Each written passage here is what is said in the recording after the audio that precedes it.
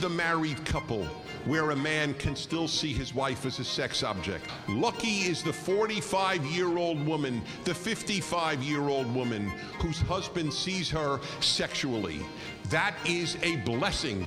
Welcome everyone to Top Comments.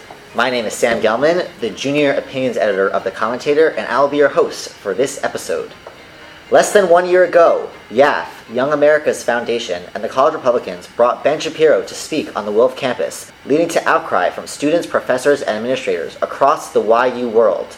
Now, 1 year later, the two groups once again united to bring another controversial speaker to campus, Dennis Prager, a renowned conservative thinker and radio host. His appearance has reinvigorated the political conversation and debate here at YU. Today on Top Comments, we're going to delve into that debate with three top-tier guests. Nolan Edmonson from the College Republicans. Hi, thanks very much for having me on. Doniel Weinreich of the College Democrats. Hello, glad to be here. And Sarah Casteel of the Young America's Foundation, or YAF. Hi, thanks so much for having me. As a YAF member, why do you think that it was important for Dennis Prager to come to speak on campus? So, as big believers in free speech, I think that it's important to have speakers of all types. I think Dennis Prager and Ben Shapiro are a little bit different in their approaches, so we wanted to have someone after, all the responses we got from last year, and a lot of people came to Ben's event. We wanted to have another event this year that would bring a lot of people into the conversation. I also think it's important to have him because he's one of the most prominent YAF speakers, and as a chapter of the club that's growing very fast, specifically at YU, we wanted to bring in one of their bigger speakers. So you just mentioned free speech, and Prager definitely spoke his mind. He said some things that I think got a lot of people a little upset. I was in the audience and I saw specifically the comments when he says that women are sexual objects. That was the comment I think that got a lot of the most upsetting or confused response from the audience, and that how could he say something like that? Does he really mean that? But when you listen to what Prager says, after he says women are sexual objects, it doesn't seem like he's actually saying sexual objects as what that term usually means. When you listen to the explanation that he gave later in the talk, it seemed that he was really saying that he wishes that every husband looks at his wife in a sexually arousing way. And I'll read you a quote that he said. He said, "Lucky is the 55-year-old woman whose husband sees her sexually. That is a blessing." So it seems that he doesn't actually mean sexual object, but more just like he wants couples to view each other sexually and have a healthy sexual lifestyle. So Danielle, we'll go to you now. How would you respond to that? Do you think that's a fair understanding of what he's saying? Not at all. I understand the desire to be charitable when reading him, but I think when you look at what his actual statement said, that's not the case at all. The actual, monologue he gave was in response to a quote from him in Molly's article that said, "It is completely normal for heterosexual men to see women they are sexually attracted to as sex objects," which clearly indicates that he sees sexual attraction and sex objects as two different things, and he's saying it's normal for them to see people they're sexually attracted to as sex objects. And then furthermore, in justifying this, he then went on to say that gay men also view their partners as sexual objects, and that's the way God created us. I think what he actually meant, and I talked to some people the next day, and it seemed to be how people understood him, was that he thinks that it is part of the male pathology to objectify people they're sexually attracted to, and that's what he was endorsing. But I will say, you quoted him in a statement that didn't sound as much like that, and it was reminiscent of a lot of things he said where he would slip between extreme and mild formulations of the same thing, one being possibly acceptable, but the other one being, stunningly deplorable. I would disagree. I think if you went to speak to Dennis Prager after the fact, you would understand that really in his comments what he meant, or at least what I can understand of what he meant based on what I spoke to him about afterwards, was the general notion that after 20, 30 years of marriage, a husband should still see his wife as sexually attractive, and that there's nothing wrong with seeing his wife as being sexually attractive, or even in the context of their bedroom, objectifying her, sexually. He obviously doesn't believe that women should ever be objectified, and certainly equates men and women on equal footing. He thinks it's ridiculous not to. But I will, concede to the idea that that there definitely was some nuance missing from his talk on Monday evening. I suppose that seems to characterize a few of the speakers that YAF tends to bring to campus. They have been labeled, and I don't think it's an unfair label to call them provocateurs. They say things that sell. They say things that attract attention. But I don't necessarily think that. And while that might miss some of, while in doing that they miss a lot of the nuanced points. And they could perhaps be making very good points, but missing a lot of the nuance in it. They are able to get their point across. So I think that opens it to a much bigger question of: do we forsake nuance and clear points for things that sell? Do we forsake sound intellectual points for the sake of things that sell and will get people's attention? Which I can open that up to the floor to anyone else to answer. But so Prager has had his radio show for, I think, over 50 years, and he is a very seasoned speaker, especially on college campuses, and as well as being an Ivy League educated political scholar. So I would say that, on a personal note, separate from YAF, I would say that I would have appreciated if he gave more nuanced explanations for what he meant. I personally don't think that he meant objects in a different way than he meant attraction, and I think the fact that he specified within marriage so many times goes to show that, how generally people see the term sexually objectifying people. They don't see it as a specific instance in marriage. They see it as a general kind of way of thinking, and I think that he really separated himself from that idea by specifying that he meant in marriage specifically, and that's why I think he really equates the idea with sexual attraction. But just in terms of YAF, I think that Prager really knows what he's doing in terms of speaking on college campuses, and I think that he, as a scholar, knew what he was trying to do, whether or not that caused, particular reactions from people. And I also think that he really focused so much on that terminology specifically because he was responding to an article where he was quoted saying that. I think he was just really going so strong on that point to reiterate his own beliefs with accordance to the article. I don't know that he necessarily would have brought up that point so much if it hadn't been addressed in that Commentator article by Molly. Yeah, so it seems both of my peers here are interpreting a statement differently than I did. So I would want to know how they interpret his justification for the statement about how it's not anti-woman because gay men also objectify their partners, and that's the way God created us. I was interpreting us there to mean men. And why is that not reciprocal? Because I would think Prager would agree that women should also be attracted to their spouse. Also, if that is what he said, I think it's still extremely problematic because he's being imprecise with language.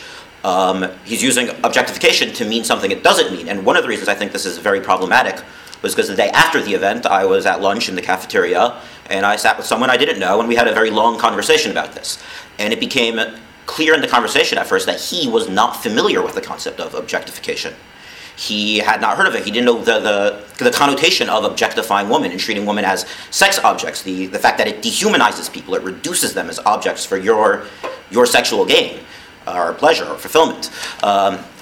And it's equally problematic if he's being imprecise. So it could very well be that, as you know, either meanings or contexts of words change, based on certain generations, right? What one generation assumed objectification meant, or an object meant, another generation takes deep offense to, which makes sense. Our meanings of how we understand and how we interpret the word changes. I'm in complete agreement with that. So, do I think that the use of object was the best use of words? No. Does object mean something different to him than it does to you? Clearly it does, right? And were you to speak to him afterwards, or were you to hear him clarify his point, I think you would understand that objectification to him means something slightly different. Does that mean it was the right word to use? Perhaps not. But just to acknowledge that point, I think that it's possible that that you two could be operating on understanding objectification on two different levels. Okay, so Doniel, you mentioned though that even if you're going to concede the question that I asked that he doesn't actually mean sexual object, you're saying that that's a problem in the way he uses the word, perhaps in an incorrect fashion. And it seems that the understanding, at least many of us understand sexual object today, it seems that he's almost acting as some sort of divider in a way. Like he's not trying to find any. It doesn't seem like he's trying to find middle ground. He's looking for ways to basically say things that aren't so controversial in a controversial way, and then when people who disagree with him ask him questions on these controversial statements, he ends up making them look like fools by explaining what he actually means.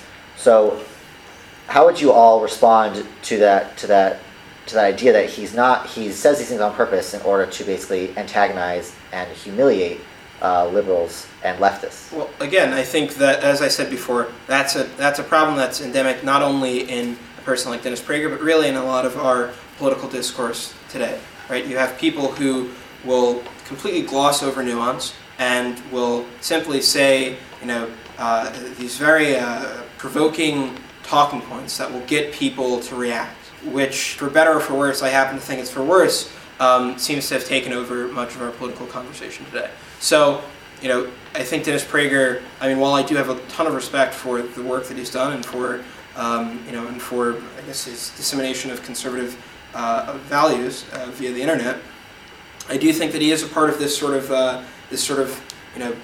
group of kind of clickbait conservatives who simply try to say those things which are raunchy and very attractive in order to get more views. But it's not something that's simply conservative. It's also endemic in other among other political groups. So with regard to the idea that he's kind of trying to cause a divide within the left, I would say that it's not necessarily his responsibility to appeal to the left particularly. I think that if the left feels a divide, it's kind of their responsibility to try to, give him the benefit of the doubt and try to listen to his arguments and try to, hear, even if they don't particularly think they're nuanced or if they don't agree with the terminology, to try to hear what he's trying to say. And I think that conservatives really did, give him the benefit of the doubt, as Nolan said before. I think we agree that perhaps Prager, as on a personal note, perhaps he didn't really use necessarily the best terminology, but I think that the issue in political discourse today is kind of that a lot of people, on whatever side it is, doesn't really take the time to try to actually hear the argument of the other person. If they hear certain key terms, they'll automatically equate it with a certain ideology and with a certain, feeling of disgust or disapproval of what that person's saying. And I really think that if people would have listened to what he had to say, I think they from a different perspective, I think they might have been able to get more value out of what he was saying. So I want to push back a little bit on what you just said, because you just said it's not his responsibility really to kind of explain things for the liberal or leftist base. A liberal or a leftist could say just the exact opposite. That it is his responsibility. He's the speaker, so he's the one who should be trying to find common ground. As someone who has a lot of weight in the conservative population, he should be one that's basically trying to bring people together and not tear them apart. So if it's not his responsibility to do that, then whose responsibility is it in order to bring kind of both sides together and kind of have a meaningful conversation between both sides? So I actually don't necessarily agree with the way you portrayed what I was saying. I would say in general, in political discourse, I think that we have a hard time finding common ground these days.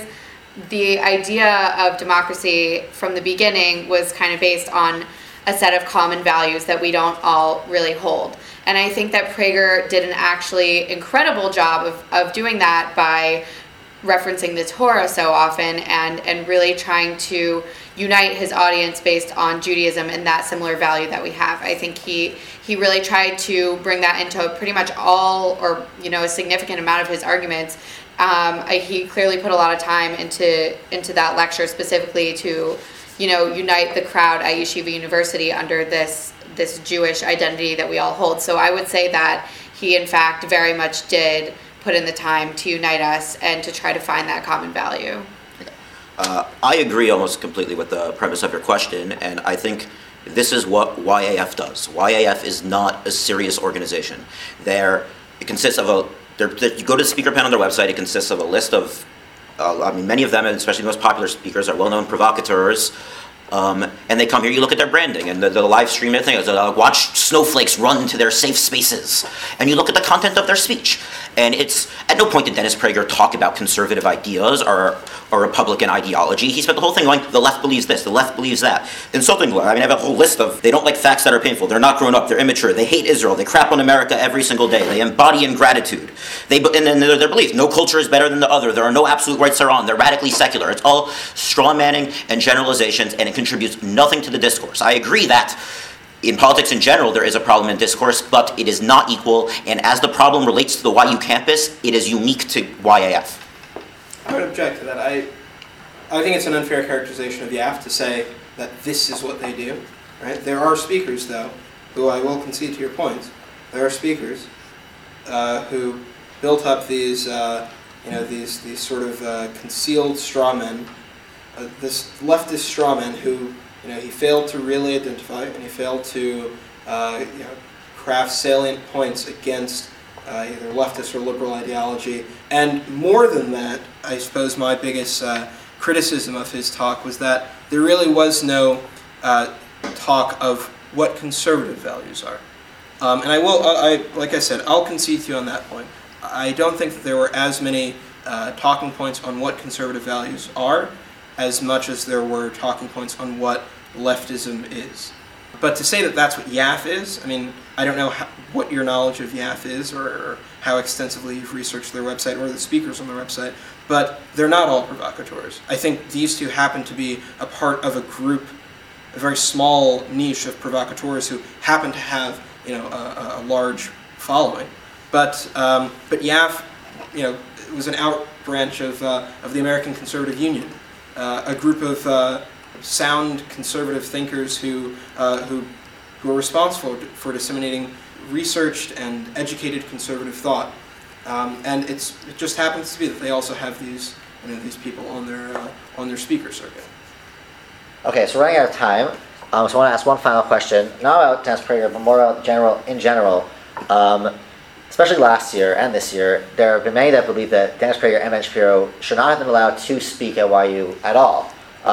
For reasons they were worried about hate speech. A lot of people said that Ben Shapiro's talk last year, some of the things he said could have been classified as hate speech. Do you think that there's a legitimate reason to not bring these type of speakers to Yeshiva University, such as Ben Shapiro, Dennis Prager, if they're going to go on the border of hate speech?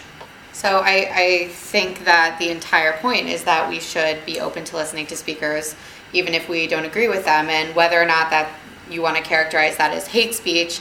I think the term hate speech is kind of arbitrary. Obviously, the Constitution made a point to have an amendment for the freedom of speech, which is really the entire basis for YAF is the freedom of speech and wanting to have these conversations. And so I think that refusing to have a speaker on campus because you don't agree with them and calling that hate speech, whether or not they say some things that are provocative and you would say are not necessarily kind to other people. On a personal note, I think that mocking a student for half an hour was deplorable, and I don't want to get into the term hate speech, but I would say that it was very much not considerate of him. I really don't think that was acceptable, but I think that categorizing things as hate speech and then refusing to allow speakers on campus because of that is just the opposite of what we're trying to do in having conversations. So I think in a perfect world, no one would want to bring Dennis Prager or Ben Shapiro to campus. That would be my ideal. But I believe in free speech, and I think free speech is more than just a law; it's a value. But it's not a value for its own sake. If I were to start a free speech club just to bring in provocative speakers for its own sake, I don't think that would be contributing anything to the discourse on campus. Do you think that Dennis Prager should allowed to speak, specifically the two of them? I think I read the YAF pamphlet they had on free speech on campus. It was very informative because I've had speaker request forms pending for several weeks. YU has a huge bureaucracy when it comes to inviting speakers, as anybody who's involved in club planning would know. You need to get the speaker approved in advance, and I think it's clear that YU does not apply their policies even-handedly. They have the right to censor people who aren't in line with their mission, whether I think that's right or wrong, and I don't think they should. I think student councils don't have to give them money. But they let people like Dennis Prager and Ben Shapiro, and people who speak for Judaism, at least they claim to, I don't think they do, but they say they're deriving from Judaism, they're trying to talk, they quote Chazal, and I don't think they're doing that in a way that's in line with our mission, and I don't think the Office of Student Life applies that even-handedly when it comes to more left-wing religious thinkers. So which left-wing religious speakers do you have pending that they're not bringing in? That are still like... I don't know if I'm supposed to say, but I have had one speaker request form in particular pending for about 7 weeks. No, I haven't pressed them on it because it's not urgent, but I think it's a little telling. And I know of in the past speakers who were not allowed to speak on campus, and I know left-wing religious organizations that were barred from co-sponsorship, while YAF is allowed to co-sponsor things fully. So I'll disagree with 2 points really quick and then answer your final question. I'm sorry. One, Prager nor Shapiro ever claimed to speak for Torah. Never claimed to represent Judaism. They simply, or at least Prager, expressed his own orthodox, small o orthodox worldview. Whatever that means, and take it for what it's worth. It was not an endorsement or it was not an endorsement of any form of Judaism. He was simply stating his own Jewish worldview. That's one. Two, I would disagree with with Sarah's analysis of Prager's talk. I don't think he mocked anyone. In fact, he prefaced it with saying that he had no malintent in mind. And to answer your question, do I think there's ever a reason to censor speakers on campus? The simple and short answer is no. There's never a reason to do that, even if the speaker borders on what might be considered hate speech. Right? As you said, the First Amendment is more than just a law. It is it's every human being's birthright to have the ability to speak their minds freely. Now, that does not always mean that you won't have retribution for doing so, and whether that retribution comes from other people, however it comes, you still have the ability to speak your mind. Doesn't mean that the campus should ever endorse it, or that's a totally separate issue. But barring any sort of campus endorsement or non-endorsement, the ability for a person to come and speak their mind, I don't think, is something that should ever be barred. All right, and with that, I think we'll end this conversation. Thank you to all of you. I think it was really, really great and eye-opening. For those of you listening, if you would like to lend your voice or ideas to the podcast, you can email me at samuel.m.gelman@mail.yu.edu, or you can go on the Commentator website to the About page, and you can email the editor-in-chief with your podcast ideas, topics, questions, or if you would like to be a guest on the show itself. Again, thank you to the three of you for joining us tonight. Thank you very much. And have a great day.